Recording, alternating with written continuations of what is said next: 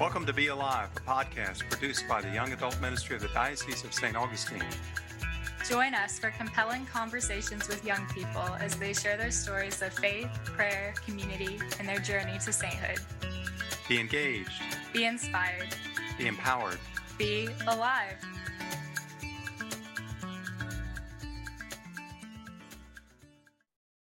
Hi, Father Bob. How are you doing today? I'm doing well. Caitlin, how are you? I'm doing good. How's parish life? It's busy as always, way too many projects, as people here see. We've done an awful lot. I'm looking forward to them all being done. I'm sure I can relate. We're in the midst of camps right now for youth ministry. So every other week we're out of town. It's busy, but it's a good kind of busy. Well, this is going to be a great show that I'm looking forward to quite a bit. A topic that we'll get to discuss with a guest that is very important to all of us here at Epiphany. So we look forward to having her. We've got Mary Alice Klenk with us. Hey, I'm glad to be here. Thanks for having me. Of course. Yeah. Thanks for joining us. Yes. So Mary Alice and her family are well known to our parish out here. And the story that she's going to share with us today is somewhat well known to the people out here. I'm sure she'll share with us some things maybe that we haven't heard. Thank you again for joining us. Of course. Thanks again for having me. Well, Mary Alice, do you want to tell us a little bit about growing up, just to give us a little context? Yeah, absolutely. So I am the youngest of three kids. When I was growing up, I went to a kindergarten to 8th grade school, Epiphany. My mom worked there. When I first started, she was teaching math and reading to middle school children. But then later on in my years, she became the principal. I think it becomes a problem for people who get in trouble. That wasn't necessarily me. I think that's also a result of her being principal. I chose not to get in trouble. That's pretty much the story of me growing up. I think my childhood was great, very normal like anyone else. What was faith like for you growing up? Well, I went to a Catholic school, so I took religion class every day. We went to church every weekend. Faith was a big part of my life. It's a big part of my parents' lives, so they made sure it was part of our lives. And I think we grew up with a really good foundation, knowing why we were faithful and also having the freedom to grow in our individual faith. It didn't feel like it was necessarily pushed upon us, which is nice. I think that at different points in everyone's lives, they take for granted their faith, and I'm no different in that. But I think when I was younger, I was very strong in my faith, having a lot of people around me who felt the same way. It's only in my later years that I've had to find my own way in my faith. Yeah, absolutely. So I see here that you are a very good softball player. Can you share a little bit about that and like what softball was for you growing up? Yeah, I started softball, I think, when I was in the 3rd grade, and I started playing competitive softball when I was around 11. Softball was sort of a safe place for me in the sense that it helped me learn how to get along with others, work well with others, and it also was a good way to learn good behavior and also learn that you don't necessarily always do your best or always win, but there's always something to learn from that. You're not losing your learning. Right.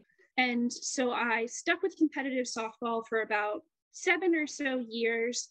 I was on a team that got a lot of people into college softball. It wasn't what I wanted for college, so I stopped right about my senior year of high school, but I was very active on my team for those 7 years. They were basically my family, and all of those parents were my parents as well. Quite a bit of travel too? Yeah, a lot of travel, but my parents were really supportive. My dad was always with me. He loved going, and we were sort of our own little team, and he would help me reflect on the games. A lot of kids do activities like that. I think I was lucky that my parents were so supportive of it. I think it was hard on them to have me going so many different places every weekend. Yeah, I bet. Yeah, especially with 2 other kids. So my mom was more focused on helping them and my dad was with me. But I think as a family, we did really well. That's awesome. So let's flash forward to, I guess, 2020, or would it have been the end of 2019, beginning of 2020? You started having some issues with your health? Yeah. So growing up, I was perfectly healthy. I had no issues, nothing minor or major. All through college, I was healthy. I didn't have any issues then either. But then in 2020, before I had finished up college, I started having heart palpitations as well as like increased heart rate for short periods. And it felt very wrong to me. But I couldn't necessarily describe it because it's not something that I had had before. And so I approached my general physicians to see if they had any suggestions. But with my inability to describe it and their lack of seeing it, they felt like potentially it was something normal. It was something that would go away. However, it did not. And so by March of 2020, I had been admitted to the hospital for this condition, which was found out to be myocarditis. And myocarditis is basically inflammation around the heart, of the heart muscle. And in a lot of cases, the majority of cases, myocarditis is reversible and can be treated with medication. So the cardiologist that I had originally seen recognizes myocarditis and put me on these medications and put me through what they assumed would reverse the problems that I was having. However, unfortunately, it did not do that. And throughout the summer of 2020, I continued to get worse. And by August, my doctors had realized that what we were doing was not working. And near the end of August, I was admitted to the hospital for the last time, and I was in critical heart failure. And about 6 days later, I received a heart transplant. When they took out my original heart, they did a biopsy on it, and they realized that the type of myocarditis I had is called giant cell myocarditis, which almost always results in transplant because it's not reversible like the other kinds. But for the entirety of 2020, when I was going through these issues, I recognized that I was getting worse, and my doctors kept believing that I would get better. And so it was a constant battle of me telling them and them telling me, and sort of this circular motion where it's hard to say what exactly was going through their minds, but in the end, it turned out all right. And I'm doing great since then. How do you think that whole experience influenced your faith? Because that's a life or death situation that you experienced. I can only imagine how God entered into your life and what your faith looked like for you.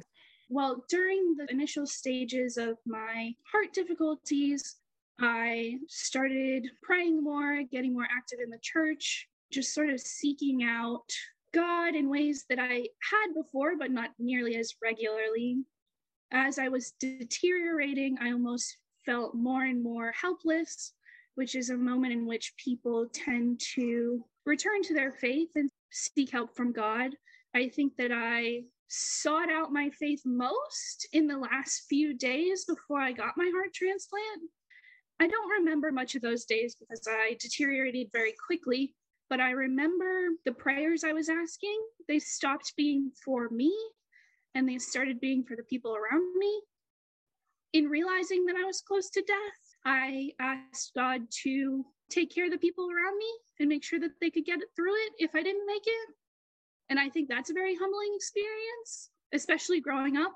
Like in a Catholic school, it's easy to learn about religion and learn that we're all part of God's plan. And at the end of the day, that plan may not be known to us. But when you're literally like on the edge of death, you start to realize that, you know, there's nothing left you can do. You really are entirely in the hands of God. And I think that it's hard to describe that to people. But I think since then, I've been a lot more aware of that.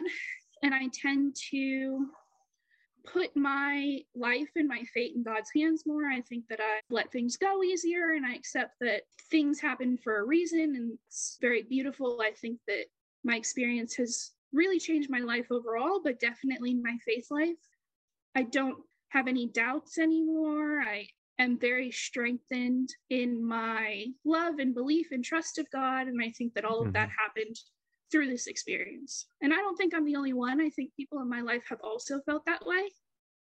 Yeah, I'm sure they can't help but be impacted having walked alongside you through that and being a firsthand witness to what you experienced, you know, aside from what was going on with you interiorly and physically. But no, that was really beautiful. And I love how you shared how when you realized you were, going to have your transplant and things, your prayers went from like praying for yourself and for your situation to praying for those around you. Even in like your moment of desperation, you were thinking about those who love you and thinking about your family and like praying for God to give them the strength. And I just find that very beautiful, very, saint-like. We hear that in a lot of stories about saints who have been through similar experiences, close to death experiences. Yeah, and I think there's going to be other people listening to this that will be inspired, by your story and will reach out in their faith to God in the way that you did, knowing that how that helped you and knowing that you were able to do that, that'll give them some courage and some strength to be able to do that themselves. Yeah, we never know how, but God is going to somehow manage to impact people and bring a lot of good out of this thing. Now, one of the things that I guess the dynamic of having to go through all this is one thing, but the dynamic of having to go through all this with COVID floating around was something else. Not only were you having to go through this, but your visitors were significantly limited, right? Who was able to be there in the hospital when it first happened, right? It was your mom that was there? Yeah. The hospital where I had my transplant, it has 4 buildings, but the pediatric building is the hospital that you stay in prior to and a little while after your transplant, and then you get transported across the street to a separate hospital. The pediatric hospital lets you have 2 visitors, and that's because obviously children, they want both parents to be able to see them. Mm-hmm. So originally both my mom and my dad could visit me, but then after my transplant, when I was transported across the street, only my mom was allowed to stay with me, and we ended up being there for a total of 36 days. Oh, so she spent basically 30 days with me, just her. Mm-hmm. I think it took a lot out of her, but I'm so grateful that she was able to stay there with me all that time because I really did need her. I think it would have been nice for everyone to have been able to visit me. It would have been a lot for me in recovery to have to interact with all of those people, but I know it would have taken a lot off of my mom's shoulders if other people could have come in and helped. But in some ways, it was nice that my situation happened right at the beginning of COVID, because while the rest of the people around me were missing out on things because of COVID, I was also missing out on things because of other reasons. So we sort of met back up at the end of it. Not that COVID is over, but at the end of my situation. So in some ways, it felt like the world kind of stopped with me, which is nice because I think people miss out on a lot when they're in situations like this. Now, you also, I know your dad came in at one point to be there with you, and you have a certain young man that spent a considerable amount of time there at your side. Yeah. So my dad stayed with me at the rehab facility I went to after my hospital stay. Mm-hmm. And before any of this happened, before I had any health issues, I was dating a man, and he stayed with me throughout all of this. He's been great. We're still together now. We're actually engaged. We're looking to get married in January. We're very excited. But he's been great through all of this because I needed a lot of help, especially after I got out of the hospital. And he really has been a godsend, honestly. Yeah, the visitation was very restricted, and we scrambled to get Father Augustine to come visit you. And he remarked on your faith, and he remarked on Adam's being by your side through all that. He was impressed with both of those. I appreciate that. Yeah, we've been through the ringer. We're definitely more mature because of it. We feel like we've lived an entire life, and we're only 24 each. So we're more than ready to take that next step and be married and start our beautiful family life together. And I could never thank him enough for what he has done, honestly. Now, you have a new cause that you've embraced, I guess, as a result of this experience. Yeah, absolutely. So since my transplant, my mom and I both have been very involved in trying to bring awareness to organ donation in life and in death, because in both cases, you can save lives and change countless others. We've been very active in trying to spread the awareness and let people know how advanced modern medicine is and how many people truly can be saved. In a moment of tragedy in which a loved one may have passed, a lot of people don't necessarily think about organ donation. And so we're trying to spread awareness so that if families come to be in a situation like that, they may take the steps to let their loved one's last act be to save countless others. So that's what we've been doing since my transplant a year and a half ago. That's I guess awesome. even the school here has gotten a little involved in that.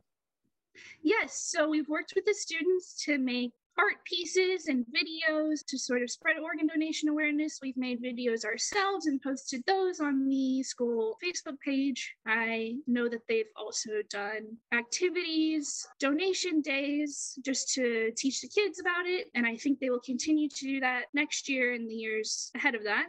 Mhm. And so all of that is very amazing to see. As someone who has been on the receiving end, I can't imagine ever not spreading that awareness. Yeah, that's great. Mary Alice, what would your advice be to people who are either firsthand experiencing something similar to what you went through, or for people who might be walking alongside somebody who is going through a critical illness or getting treatment or potentially having an organ transplant? What would your advice be for anybody who might be going through something like that? My biggest piece of advice would definitely be to lean on the people around you, whether you're the person going through treatment or the people around them. I know that in these situations, it's easy to internalize emotions and things like that, but in reality, it's so much more freeing to let those around you take part in what you're going through and help them to understand how you're feeling, especially if you're the person going through treatment, because the people around you, while they're going through something similar in being around you, there's no way they can fully understand exactly what you're going through and how you're feeling. So definitely try and communicate that to them so that they can help you. And in turn, in telling them how you're feeling, you help them. They also are aware that while they're in the situation, it's different. So I would say stick to the people around you, make sure that you communicate with them so that you and them feel better. And also just focus on faith. I think that in communicating freely with God, whether you're alone, whether you do it with the people around you, I think that there's some advantage to feeling a direct connection with God. And in these moments, you'll need to have that connection to understand, because I think a lot of people who are going through things like this, they start to feel like, why is this happening to me? And they may tend to close themselves off. But if you just reach out and you keep your mind open, I think that there's a lot to understand. And if you open yourself to God, you will start to feel more full and you'll feel his love, and it will help you in the long run. So those are my big 2 points. Stick to your faith, and also stay close to the people around you, because they're the biggest help you'll have through this. How do you think you've changed after going through this experience? Like, how are you a different person now, obviously, besides having a new heart? I think my personality has changed a lot. I think I take life in differently. I focus on what's really important to me and the connections around me. I think people are really what keep you going. And this experience has shown me that. And so I focus more on my relationships with friends and family. And I give up the small things in life and just sort of let them go instead of jumping to anger, which I may have done before, and things like that. I'm a lot more active in my faith. I pray regularly. In understanding now that I am a part of God's plan and that things happen to me for a reason, things happen to all of us for a reason, it goes to what I was saying, where I can let small things go more easily and just focus on what's really important. For sure. Yeah. Once you've been through some bigger obstacles, I feel like the little things don't seem to bother you as much as they did before. So, Mary Alice, we ask each of our guests to give a challenge to our listeners. And I was wondering in what way you would like to challenge our listeners today. I would love to challenge them to go to donatelife.net and just read up on how organ donation saves lives. And it also gives you a link to sign up for organ donation if that's what you're interested in, and just look around and explore and get a better handle on what organ donation really looks like to both the people who donate and the people who receive. Yes, thank you. So do we want to close in prayer? Yes. Father Bob, would you like to lead us? Sure. In the name of the Father, and the Son, and the Holy Spirit. Amen. Amen.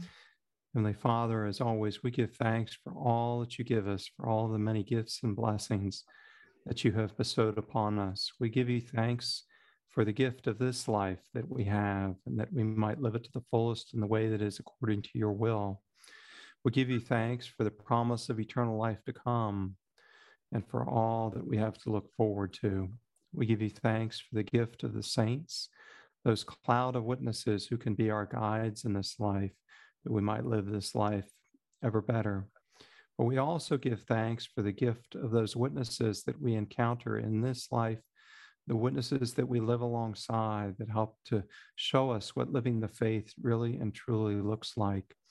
We ask you to help us to be better witnesses ourselves in how we live our own lives, that we all might come to a greater relationship with you through your Son, Jesus Christ. And we ask this in his name. Amen. Amen. In the name of the Father, and of the Son, and of the Holy Spirit. Amen.